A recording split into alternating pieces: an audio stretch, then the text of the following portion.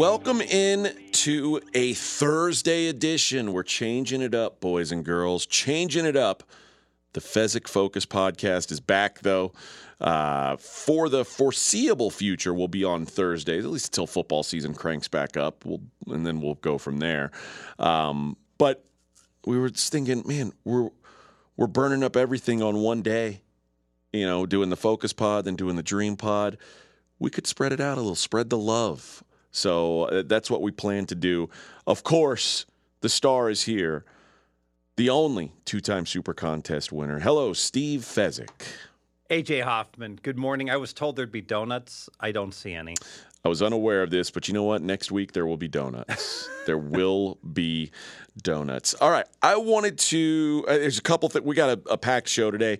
We're going to talk some NFL, talk some NBA, talk some USFL, talk some general prop betting, and some general handicapping stuff with Fez. But I want to start with the NFL. The draft takes place, and all the the geniuses come out and say, this is how much better this team is now than they were a week ago. Sure, buddy. But I wanted to take a chance and look at your power ratings, which, your Vegas power rankings against a mainstream media member's power rankings and see what the difference is. Because let's face it, the mainstream media guys' power ratings are much more accessible to the average guy. And a guy who might be walking up to the window making a bet, he says, oh, this team's better than this team in the rankings. This makes me feel good about my bet. I want to take a look at yours together and see what the big discrepancies are. Sure. Who are the teams that the mainstream media is overrating? Who are the teams the mainstream media is underrating?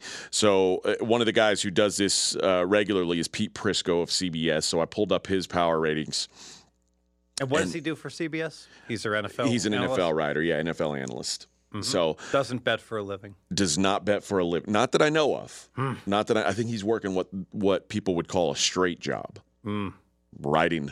That's a headline. He's got deadlines. You rarely see. Psychic wins lottery. NFL analyst quits job to bet sports for a living. That is true. All right. Let's start with his power ratings, and I think there's going to be discrepancy right off the jump because in the number one spot, he's got the LA Rams, the defending champions. Yes, and I did read just the cover, the start of the article, and I saw that he ranked the Rams number one because he always ranks whoever wins the Super Bowl number one coming into the following year. You know what? Stop right there. I stopped reading the article. Pete Prisco, thank you. Risky business. Remember when Joel's trying to get into Princeton, and he's meeting with the Princeton representative, vice president of the Spanish club. SAT scores, 640 math, 590 verbal. You plan to retake those. I see that. Joel, you've done some nice work here, but it's not quite Princeton material, is it now? Where I'm going is that's the most stupid thing I've ever heard. You're immediately disqualified. And we talked about like in the NCAA tournament, if the 18th best team won the tournament, would we make them number one the next year? Of course not. Of course not. I mean, it's irrelevant who won last year, Pete Prisco, and that is so. I'm just dumbfounded. People in the mainstream media can write stuff that's such garbage. And it just no one cares. Who's Clucko the Chicken like? Top 10 sports betting expert. Where are the Rams in your rankings? The Rams are up there. They're number 5. A respectable spot. Yeah. It's a respectable spot. It's the reason he ranked the Rams number 1 that's just ridiculous. I agree with that. Like the Rams are interesting to me because I could easily see. I mean, the Rams have the kind of team that is certainly capable of winning again. If you want to make a case for the Rams being number 1, go ahead and make your case, but don't say because that they beat the Niners by 3 and they beat the Bengals by 3, so they win the Super Bowl. They're the best team. I think if you're making the argument, it is they return most of the same team, say Von Miller. But you've got a quarterback in his second year in the system, which has got to be an upgrade. So I'm with you. I can see making an argument for the Rams. I don't like the argument being, well, they're the defending champs, so obviously. Let me make a counter argument. COVID is still with us, but for the most part, the world is starting to turn again. Yeah. The the end of the world is over, and we're back. We're getting back to normal. A world champion in Los Angeles. You know what? I don't think that's going to be a good look the following year. As far as I think it's going to be a celebratory year in LA and a whole lot of commercials made and the like. And by the way, the Matthew Stafford with Lily AT&T commercial is one of the greatest. Oh, it is very good. Very good. The best commercial right now has to be Game Time with Peyton Manning and Serena Williams in the bowling alley and the remake of the Kingpin finale. Yep. Although I don't know how Bill Murray doesn't get a cameo in that commercial. I think he's in trouble right now with some like Me Too stuff, so maybe that's why. I saw that they had to stop filming his movie or something. Yeah, I don't know.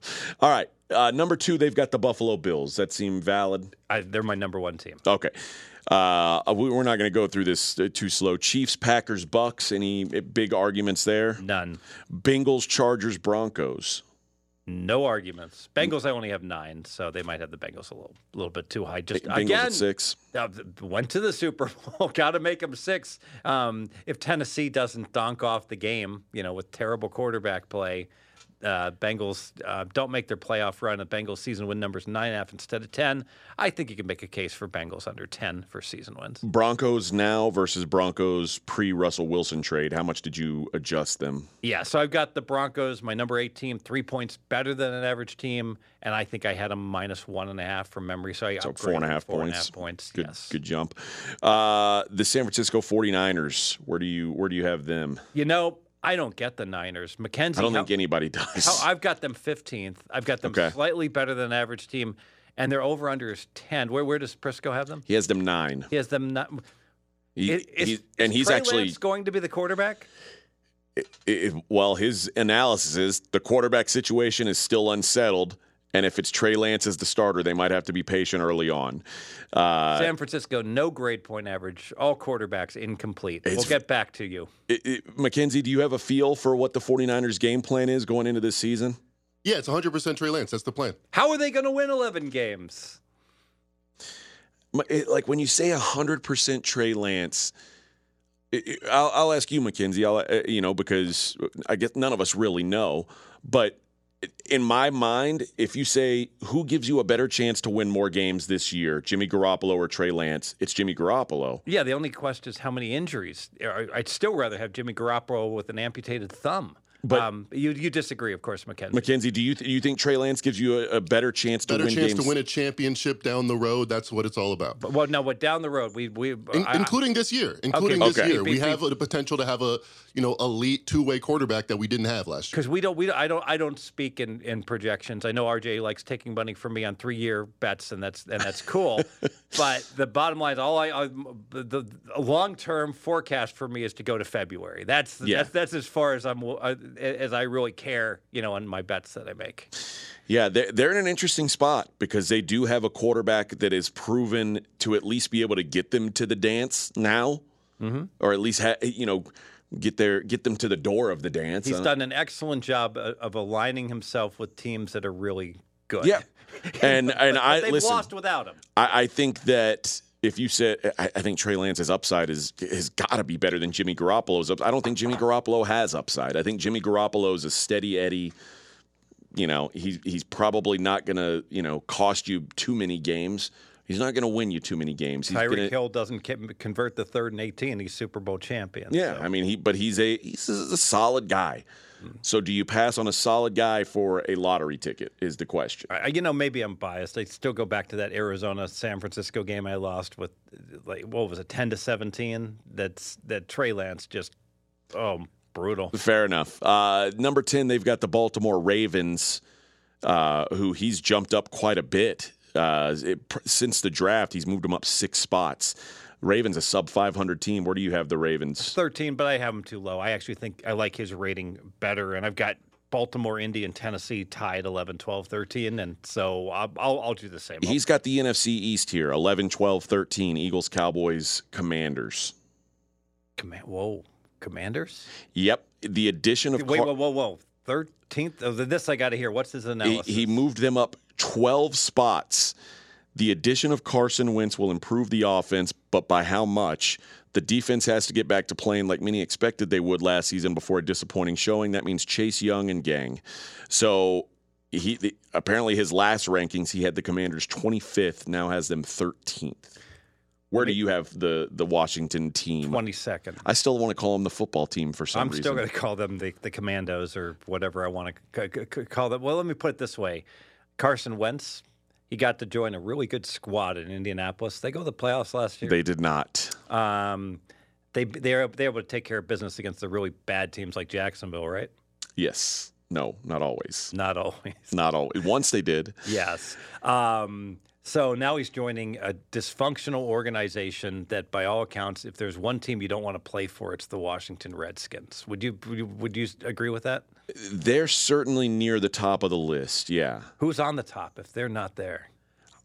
I mean, I think the last few years the Texans have to be involved in that. That. Okay. I think Jacksonville's near that. And I think, honestly, the Jets are in that discussion. Yeah, that's all in the rearview mirror now. The Jets. Oh, the Jets they've got it figured out now. Okay. the Jets are getting glowing reviews.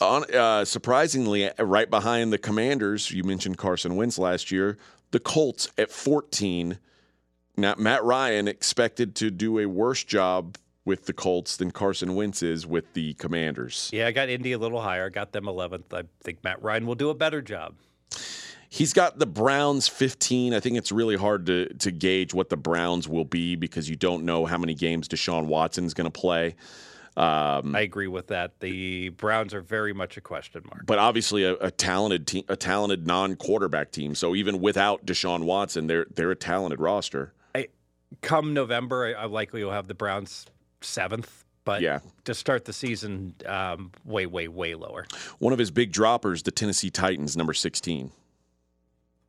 I got Tennessee 12, but I can see that. I mean, I haven't adjusted my numbers for the draft, so that's complicated. So I like his number better. Raiders, Patriots, Cardinals. Patriots are obviously right in the middle. Raiders are right in the middle. Cardinals are right in the middle. Yes. Okay. 20th, the Vikings. 21 Steelers. 22 Saints. Seems low on the Saints to me. He's low on the Saints. Saints are a team that clearly is, with the signing of Honey Badger and trading up to get Olave, the Ohio State wide receiver, they're a team that is playing to win, which means that we'll likely see more acquisitions, free agent signings, and Saints. I just bet Saints over 7.5. So that's at William Hill minus $1.35. I think that's a fine investment. Dolphins, Seahawks, Giants, 23 through 25. How did Miami get sandbagged down there? It's a 9-8 team who's adding maybe the most dynamic offensive weapon in football, but there's a new coach. So and a lot of people think that it's hard to tell what a rookie head coach is going to be, a new head coach. But what we do know is Brian Flores was a good coach, and he's no longer there. So you would assume if we think that it's average rookie head coach coming in next year, there's probably a drop-off in head coach, right? Yeah, but it's interesting how you say, we know that Flores was, a good coach.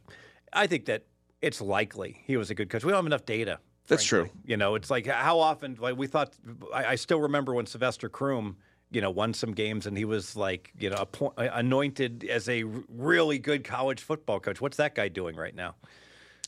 I don't know. I honestly don't know. Seahawks, does it feel like 24 is maybe high with a team that's got Drew Lock and Geno Smith and didn't address this in the draft? Do they feel like this is what they're going into the season with? I have them 24th because I still think they could get Baker Mayfield. So It's a hybrid rating. Yes, as soon as they don't get him, it goes lower. Jags, Bears, Lions, Jets are 26 through 29.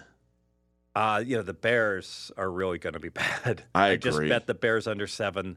I think you can't make the Bears low enough. Who's Mooney? Komet? Who's going to score for this team? It feels like a team, like whatever this is the confusing thing to me. I thought it was confusing when they hired a defensive head coach because I can't think of a team in the league who like they need their quarterback to hit for them to be even respectable more than the Bears. And to hire a defensive coach and then not draft anything to help him. You know, it might be that the Bears' DNA is to win championships with defense. And, you know, you go back to, I know McMahon was a very capable quarterback. Good luck with that. Yeah, that's so that's kind of the history of the Bears, that they're only good when their defense is good. And the bottom three, Fez, Panthers 30, Texans 31, Falcons 32. Well, you know, I had some harsh words for Mr. Prisco on the top of his ratings, but I think he's just fine on the bottom is strong. All right. Okay, let's talk a general draft recap. And are there teams that you feel like made a real step in the draft? Are there teams that their draft told you they're not worried about winning right now? They're taking some time to build a team. What did the draft tell you in the overall? I think number one was just that the Saints are going for it, trying to win. So the one thing I came out of it was that, okay, I want to bet on New Orleans because here's a team that clearly, you know, could have said, you know, we're rebuilding and build for the future, and they're building for now. And then by contrast, you know, it sure seems like the Atlanta Falcons are a team that's just going to be god awful bad and just has no hope or no chance. And, you know, another team that's probably going to be very bad, you know, the Carolina Panthers just don't seem to have any plan at all. I really think when they made that Sam Darnold trade, it set their franchise back like multiple seasons, because it was 2 years where you thought you had a guy that was. It's almost like they were walking around with a scratch-off ticket that they thought was a winner. And then they got to the counter and it was a loser, and they'd been counting on that money to pay rent next month. And it's like, wait, what do you mean it's a loser? And they're like, oh, that 8 is actually a 6. Or, you know, this happens with businesses failing all the time, where they sell like 4 products and one of their products just doesn't work, you know, and all of a sudden they go from profitable to bankrupt because that becomes something that just is a huge loss leader, and Sam Darnold is a big loss leader. Yeah, and I'll be honest, like there's still talk about Baker Mayfield there. Baker Mayfield isn't good enough Baker Mayfield wasn't good enough to win with the Browns roster, which is an elite non-quarterback roster. The Panthers have a bad roster. Baker Mayfield, if Baker Mayfield goes to the Panthers, that's his last starting job. Because I agree. I agree. Baker Mayfield, when he's healthy, is an average quarterback. Yeah. So he can have lots of success with a team like the Indianapolis Colts, not a team like the Carolina Panthers. And maybe not even a team like the Seattle Seahawks, if that's where he ends up. Exactly. So I'm with you. The Panthers just a total disaster to me. And Matt Corral might be good, but I don't think Matt Corral is good enough to carry. A rookie quarterback is rarely good enough to carry a roster. Kudos to you on your Matt Corral information. One of your best bets in the draft was to play Corral over 34.5. Did he actually get drafted? I saw in the 3rd round. He got drafted in the 3rd round. That's not 34 though. That was over 34. That was the core. That would be. I think it was 92 or something like that. 65 to whatever to 97, whatever that is. And it really goes back to, and you know what, you hear this all the time about people talking about, you know, what's beatable, what's not beatable. But the truth is, you know, when you talk to the sportsbooks directors, you know, sometimes they cry and say, yeah, you know, we lost. Yeah, good for the bettors. They won. They did well. But it's all like tongue in cheek. And basically what they're saying is, we didn't make what we expected to make. You know? Like if you look at the numbers, like it's available. You can see what each state is winning. And the average hold is like right around 8%. You know, state by state, every state wins every month, and they win a lot in sports betting across the board. And I assure you, you know, you're not hearing a lot from the big boys, the DraftKings and the like, in terms of how the draft treated them.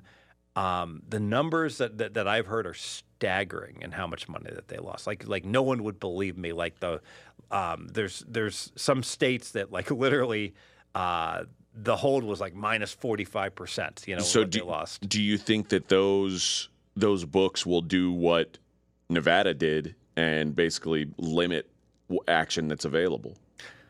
I don't know. Or is it a better PR tool for them It's when you're spending billions of dollars, literally billions in advertising revenue, to get player acquisition, and you're valuing new players being, so highly because they're going to lose with you for the rest of their lives. It's a very difficult financially. It's easy for me to say all these books should go bankrupt. They have no idea what they're doing. That's because the flip side is you look at. I think a casino could put in a blackjack game, by example, and deal double deck and deal the best rules in the world and let you split and resplit aces and double after split and do everything. And the good players would kill them. But there aren't very many good players. And it would be attracted to the bad players as well. And they probably, like you look at that South Point game, the South Point blackjack is always filled. If you walk in there at 10 o'clock at night on a Tuesday night, all these $25 tables are full because they're giving you good parking, good gamble, good food, and they're making money hands over fist, even though I'm sure some people are winning at that game. And so the same thing's probably true, for the most part at the FanDuels, the DraftKings, and the like. They're the overall numbers are showing a hold of 8 to 9%, even though I don't know of anyone. I know no one in the entire world that has lost betting at DraftKings. I don't think I do either, honestly. So there just must be really quiet people, because they've got to be up. Their doors are still open. Not everybody's winning, surely. Well, yes, and the reason that they're winning is because there's plenty of people that bet big on things that are very, very hard to beat, like the NBA playoffs. Although I've had good success with it, and NFL sides totals, baseball sides totals, and so that winds up dwarfing that 1 out of 500 guy that's really, really good and just has the Cincinnati Reds under 74, 73, 71, 70, 69, 66 and a half. Is that guy you? And 65. Is that guy you? I got a lot of Reds. Yeah. Yes. I certainly have. I've got pre-flop before the season started. I had the Yankees under and I had the Mets under. So rip up those tickets. Although I will say, and this is terrible because, it's just not available for me to give out all these bets. It was clear to me that I was in deep trouble, and I played back Mets over, because that was a big bet I made pre-flop. But this Reds, it's like the bookmakers it's like they I don't watch games. How many games are the Reds going to win this year? I don't know. I don't have a good feel for it. I don't think they're going to win 60. Yeah, and their number just keeps getting dealt in the mid-60s while they're historically bad in terms of... Mackenzie, can you look up the run differential on the Cincinnati Reds season to date? Sure. By the way, the Bengals have won more games this year than the Reds. Oh, my gosh. Well, that's something. that is something. All right, let's take a look at the USFL. We are now through 3 weeks. You were stoked to have, off-season football. How's the USFL treated you so far? What do you think of the league? I am 3-6 in the USFL, so That's winning not at good. everything. I'm winning at everything, and it's frustrating to me because of those 6 losses, I beat the closing number in every one of them. Now, my critics would say, well, of course you did. You give out the play, and people are betting your stuff. And there's some validity to that, but there was no playback against the stuff that I'm playing. At the numbers I play, I had the Philadelphia Stars. I had their game over 40.5, and they missed an extra point, and it landed 40. Okay. So that was it closed 41.75.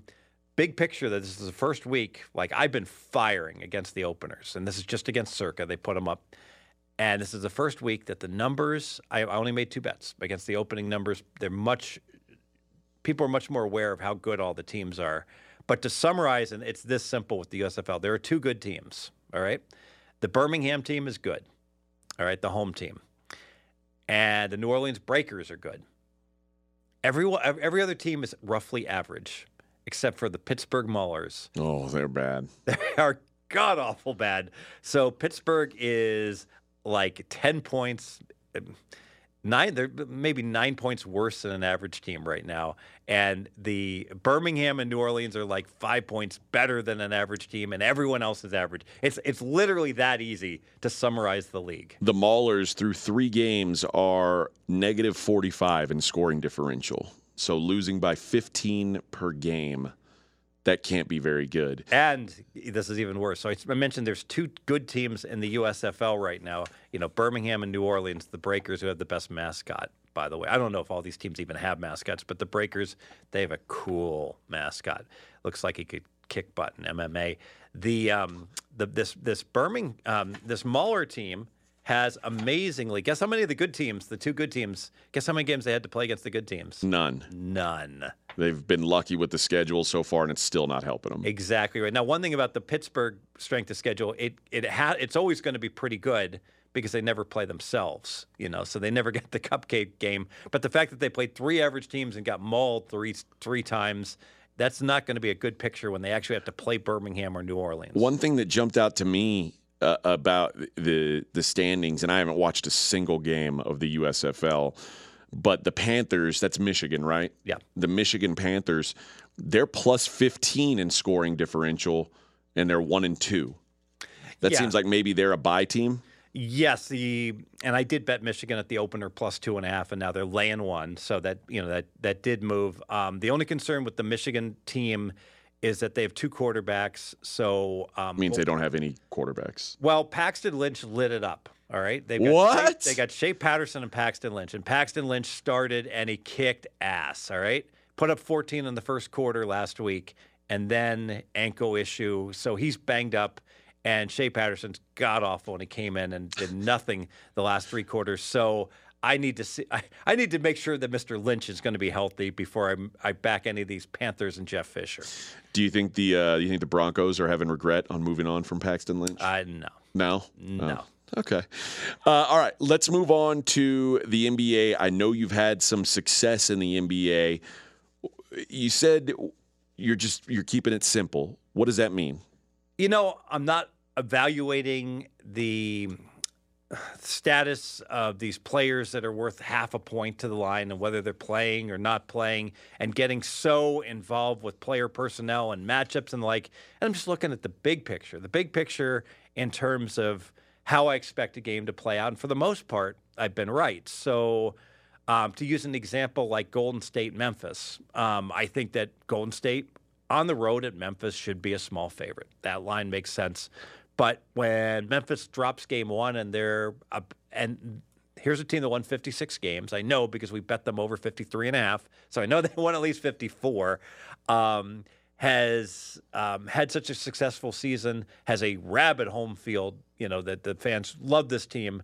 The idea that they would go out and get swept by Golden State and lose, both games at home didn't ring true to me. Now, possibly I got some favorable refereeing along the way, but that's what the NBA doesn't want, sweeps. They want closer games. So if John Moran wants to take 6 steps, as he's going to the hole and not call. Did you see the one clip of him when he was traveling? Yeah. That was really eye-opening. It's funny for me because I like this Warriors team. I'm also a big John Morant fan. I like this Grizzlies team a lot too. I like a lot of their players. So my real rooting interest is in my bet with RJ at this point on who lasts longer between the Suns and the Warriors. Mm-hmm. But I really like watching this Memphis team. I think they're fun. Yeah, well, you're heading for a showdown there because the Memphis is not going to beat Golden State. But I thought that game 2 was just if Memphis, a good way to phrase it, if Memphis was ever going to cover a game, it was going to be game 2 after losing game 1. And then I know, and people made some excellent points that Draymond Green only played a half, and the like, and that they would expect more from some of the players from Golden State. But the bottom line is, you know what? When you go up 1-0, it's just and you traveled to Memphis all the way across the country, and you're thinking we got to make sure we get a game. Got to make sure we get a game, and then it's easy to say, well, now we want to get both games as you go out for barbecue and and I don't know, whatever you do, whatever they did at the movie The Firm in Memphis, and they went to that island and whatever that was. What's that called? That. I'm trying to. You see the tram when Tom Cruise is running along. Yeah, I don't know what it's called. The albino guy chasing him. What a great good movie. Yeah, really good book too. That's what I've heard. Yes, no one has ever left the firm alive. All right. So what you're saying is you're just. like we've been breaking down how much is Joel Embiid worth? Like what's like why is the line a half point this way or a half point this way? Are they undervaluing Joel Embiid? You're looking at it just in a different way. Yeah, well, I'm using it for like the pillars. So I'm saying, well, Miami's 1 point better than Philly. So on a neutral, Embiid at 100%, we make Miami -1. We give them 2.5 for home field. Now they're laying 3.5. Embiid's out at tack on a 5. Okay, we're at 8.5. So I mean, I'm doing that to see if I have value or not have value. But like the big picture, I'll throw this out. Dallas is down 2-0 and they just got smashed. All right. I'd be surprised if I wasn't on Dallas Game 3. I mean, I think Dallas has shown a lot of heart, with the way they played, and I could easily see them, even though they're the far inferior team, being able to get, that Game 3 in a pick'em or +1 situation. I mean, Dallas was down 3 early in the fourth quarter, and then you look at that final score and you say, "What? What happened? They lost by 20? What the hell?" And it really was. Of course, they were down 25 in Game 1. And then they finished down, lose by 7. Yeah, you're right. So maybe it's a couple of but McKenzie surprisingly pulled up the shot quality from that Mavericks game, Game 1, and it said the Mavericks should have won that game. What the shot quality McKenzie say Game 2 in that game? Let's check it out. Yeah, that'd be interesting. But I'll say this, just it felt like last night in the fourth quarter the Suns couldn't miss, particularly Chris Paul couldn't miss, and it's 6-point win for the Suns according to shot quality. You know what? I'm putting a downgrade on shot quality, guys. Why? You know what it is that every shot quality.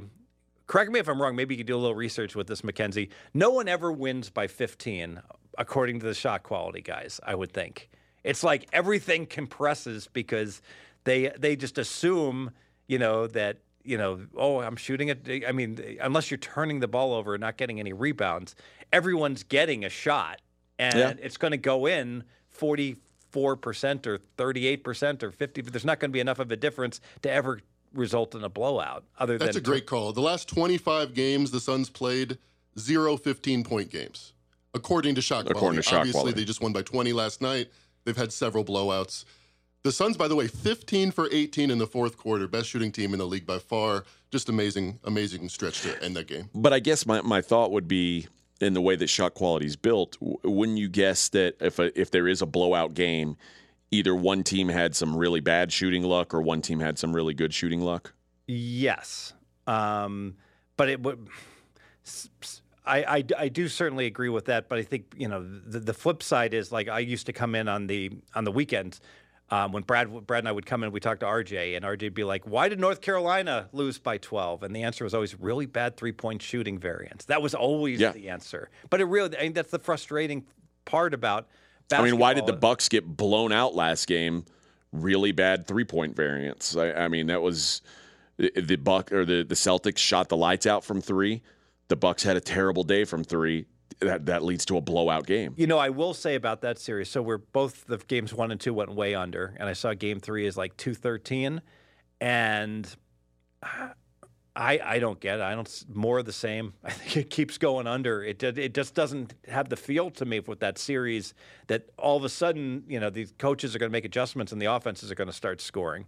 I think it's going to be a rock fight, as that series continues. Let me ask you, and I want to ask McKenzie this too, because he's watched a lot of NBA over the years. Do you guys recall a time this late in the season where it felt like there were still so many real contenders for the title? It feels like, if my number's off here, McKenzie, let me know. It feels like there's still 5 teams in this thing who, if they won the NBA title, it wouldn't surprise me a single bit. I would agree with that. Miami being the 5th team probably, and then obviously Boston, Milwaukee winner, and the 2 teams out west. Yeah, I think this has been the story all season. This is the most wide open the NBA has been in memory. Michael Wilbon, obviously ESPN guy, talking about the NBA forever. He said it months ago. This is the best playoffs we're ever going to get because we have no idea what's going to happen. Do you guys think that part of the reason for that is the 2 teams that were favored coming into this season were such massive disappointments that it let everybody else kind of rise up? Like the Nets barely make the playoffs, don't make much of a showing in the playoffs. The Lakers don't even make the playoffs. Does that create parity when you take the 2 favorites and say, throw those guys out, everybody else is scrapping. Sure, because if you don't have a super team, like we look at our NFL power ratings, for instance, in almost any year, if we just got to delete the 2 best teams, we would usually be left with a lot of parity. You know, and it almost makes sense of, in any endeavor, if I've got 100 golfers in a tournament and I get to delete John Rahm and whoever else, from the top, then it's very rare the number 3 golfer is going to be a significant favorite over the number 7 golfer. Yeah. Yeah. Well, these playoffs are fascinating to me. It's wild to see. Like I thought in the first round, I thought it was wild to see Jokic just be so overwhelmed. Like this is the guy who's the league MVP and by all accounts having one of the greatest seasons ever. That's a guy that didn't seem to miss any meals, in March. Right. Did he look a little heavy to you? And then I'm watching the game last night with Luka, and I mean, some of the stuff Luka is doing on a basketball court, like if you only wake up and look at the stats, you'll say, "Oh, Luka had a good game." If you watch that game, Luka is like a created character on a video game. Like it's not fair what Luka can do in the game. Mackenzie, did you see the move last night? Like the triple move where he basically spun the guy around and ends up laying it in, getting an and one. Yes. I mean, these are things that you don't like. It looks like Luka is a grown man who showed like the Charles Barkley commercial with the little kids. Yes. It's like I still got it. It's like this isn't fair what's happening here. Or like an NBA guy showing up at like a pickup game at the park. Kramer, in the karate class with the 8-year-olds. Yes. Yeah, it's unfair. But as great as he is, he's going home. Like, I mean, this is 2 games he's great. It's not enough. It'll be enough game 3. Well, it might be enough to cover. I don't know, but it's not enough. It's not going to be enough for them to win the series. Is what I'm saying. No. And that's I think that the whole NBA is just wide open right now, and that's really interesting to me. Mackenzie brings up a very good point that Miami is clearly the number 5, but they're the only clear path team right now. What's funny is I asked Mackenzie this before, and he was like, "Yeah, maybe we're not respecting them enough." Like the Heat were a team. I don't know how they won the East.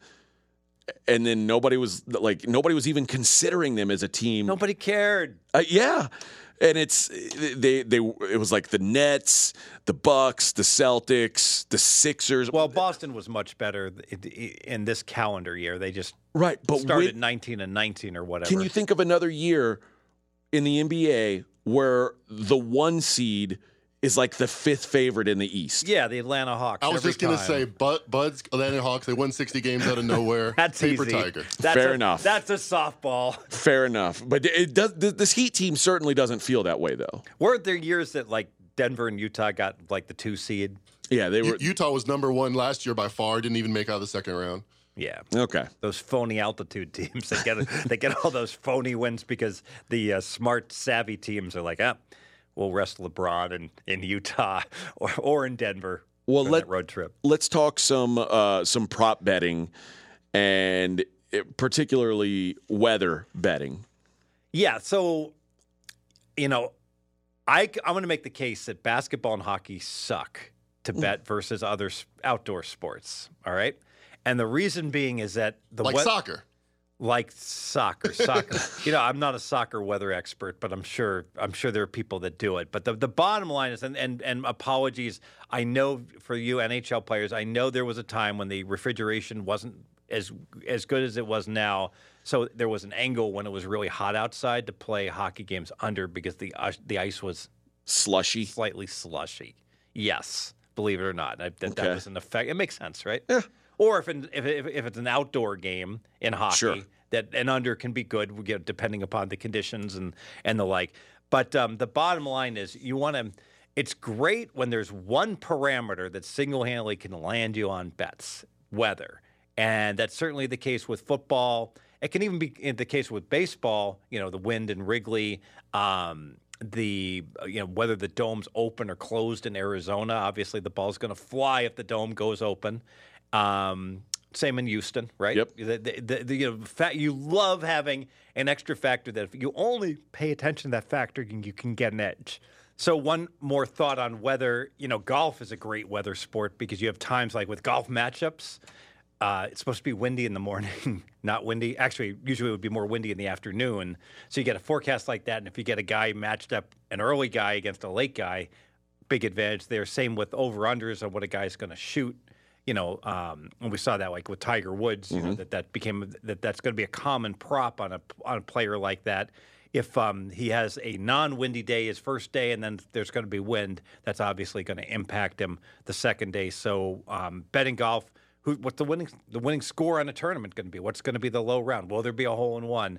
Obviously, a lot of wind is going to impact stuff like that. Which makes sense. But, I mean, it just seems like it's funny because normally aren't we looking to, like, eliminate as many factors that are out of our control as possible? Yes, but the problem when we eliminate all these factors, now we have fewer things that we can bet on. So, like you would say, I in an ideal world there'd be no injuries in the NFL. Sure. Bullshit. I want tons of injuries. Yeah. I want Paxton Lynch to get his ass kicked, so I can bet against I can bet against the other guy, Shea Patterson, when when Lynch limps off the field. Exactly, and the under. All right, let's talk about handicappers' short-term versus long-term success. Okay, so I'm not going to tell anyone who to subscribe to or who to follow. All right. But subscribe to Fez. But I'm red hot in the NBA, and I'm 15-5 in the NBA playoffs. Having said that, I really think you should look much more at someone's long-term record. It's true that when a handicapper has that really good record, they're feeling it and they're seeing things, and I do believe that. But for the most part, I still think that someone's long-term record is much more predictive, and it doesn't have to be like 20 years. I'm saying like the last 3 years, 5 years, their long-term record from that perspective is much more predictive of how they'll do than any 12-1, 13-4 type of run that they may have. So I just cost myself sales right there. But you're also pretty good long-term as well. Yes. So, I actually had one losing year. I did have a losing year at pregame and kind of reinvented myself, changed some stuff up. Last 3 years, knock on wood, have really been, tremendous. So let's keep it going. Well, this was my first losing year at pregame. This was my third year here. Fourth year. My first three were all good in all sports. Number one at pregame back-to-back years, college football. Yeah, and that's certainly when you do have that losing season, it makes you take a step back and say, okay, what am I doing different? What do I have to change? So it's not surprising to me, and it gives me some hope that you turned around from that season. And the long-term record, again, is what's much more significant, than any 1 year. Now, I know that people want to ride the hot streak, and that's fine. Sure. And and I'll go back to, in terms of purchasing stuff, RJ will get mad at me. Don't buy my daily stuff. Do not buy my daily picks and pay $25 for them. You get me for the season. You know what? If you don't win at the end of the season, then shame on me. I didn't do a good enough job. But on any one game, I had a big play on the Florida baseball team last night. They rallied back. They were up a 1 run in the ninth inning, and they lost. So that was, and we talked about it a little bit off air here, the Marlins Diamondbacks game.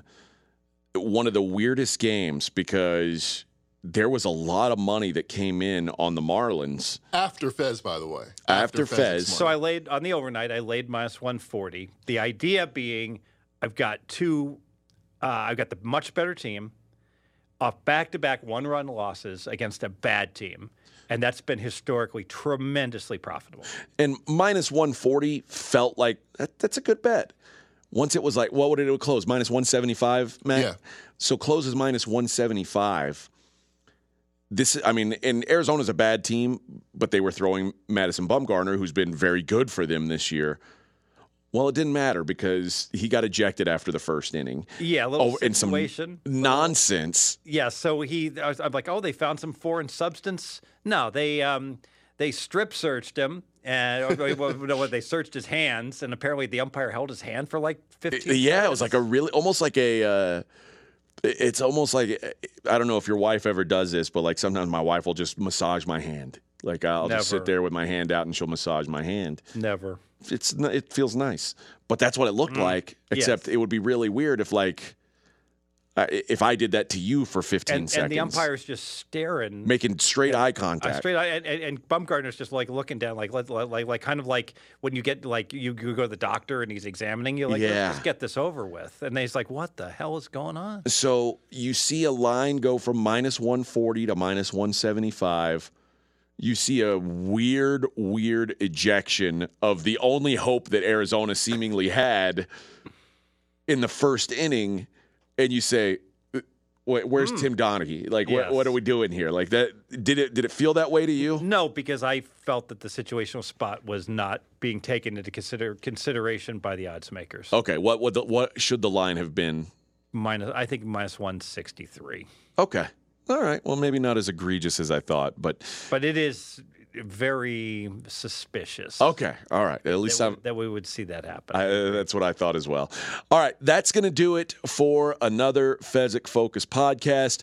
We appreciate you guys listening always. This has been one of the most successful podcasts on this feed, and that's thanks to you guys, and of course, thanks to McKenzie and Fezzik who have worked so hard on this thing. So we appreciate you guys listening. Tell your friends, folks. Let's go with best bet New Orleans Saints. Over 7.5 minus 140. I love it. I think that the Saints, I think obviously, just like with every team though, you're really counting on the health of Jameis Winston to hit that number. I think, but what we saw of the Saints with Jameis last year make me feel very good. How much did you consider the coaching change when you made this play? None, because it's obviously negative, to lose Sean Payton. Obviously. Yeah, that's one of the things that kind of put me off of it a little bit, but certainly force play for me. Saints over is high on my list. We'll figure out what to do with it when it's 8.5. Yeah, that's probably the way to think about it. All right, appreciate you guys, and we will see you next Thursday.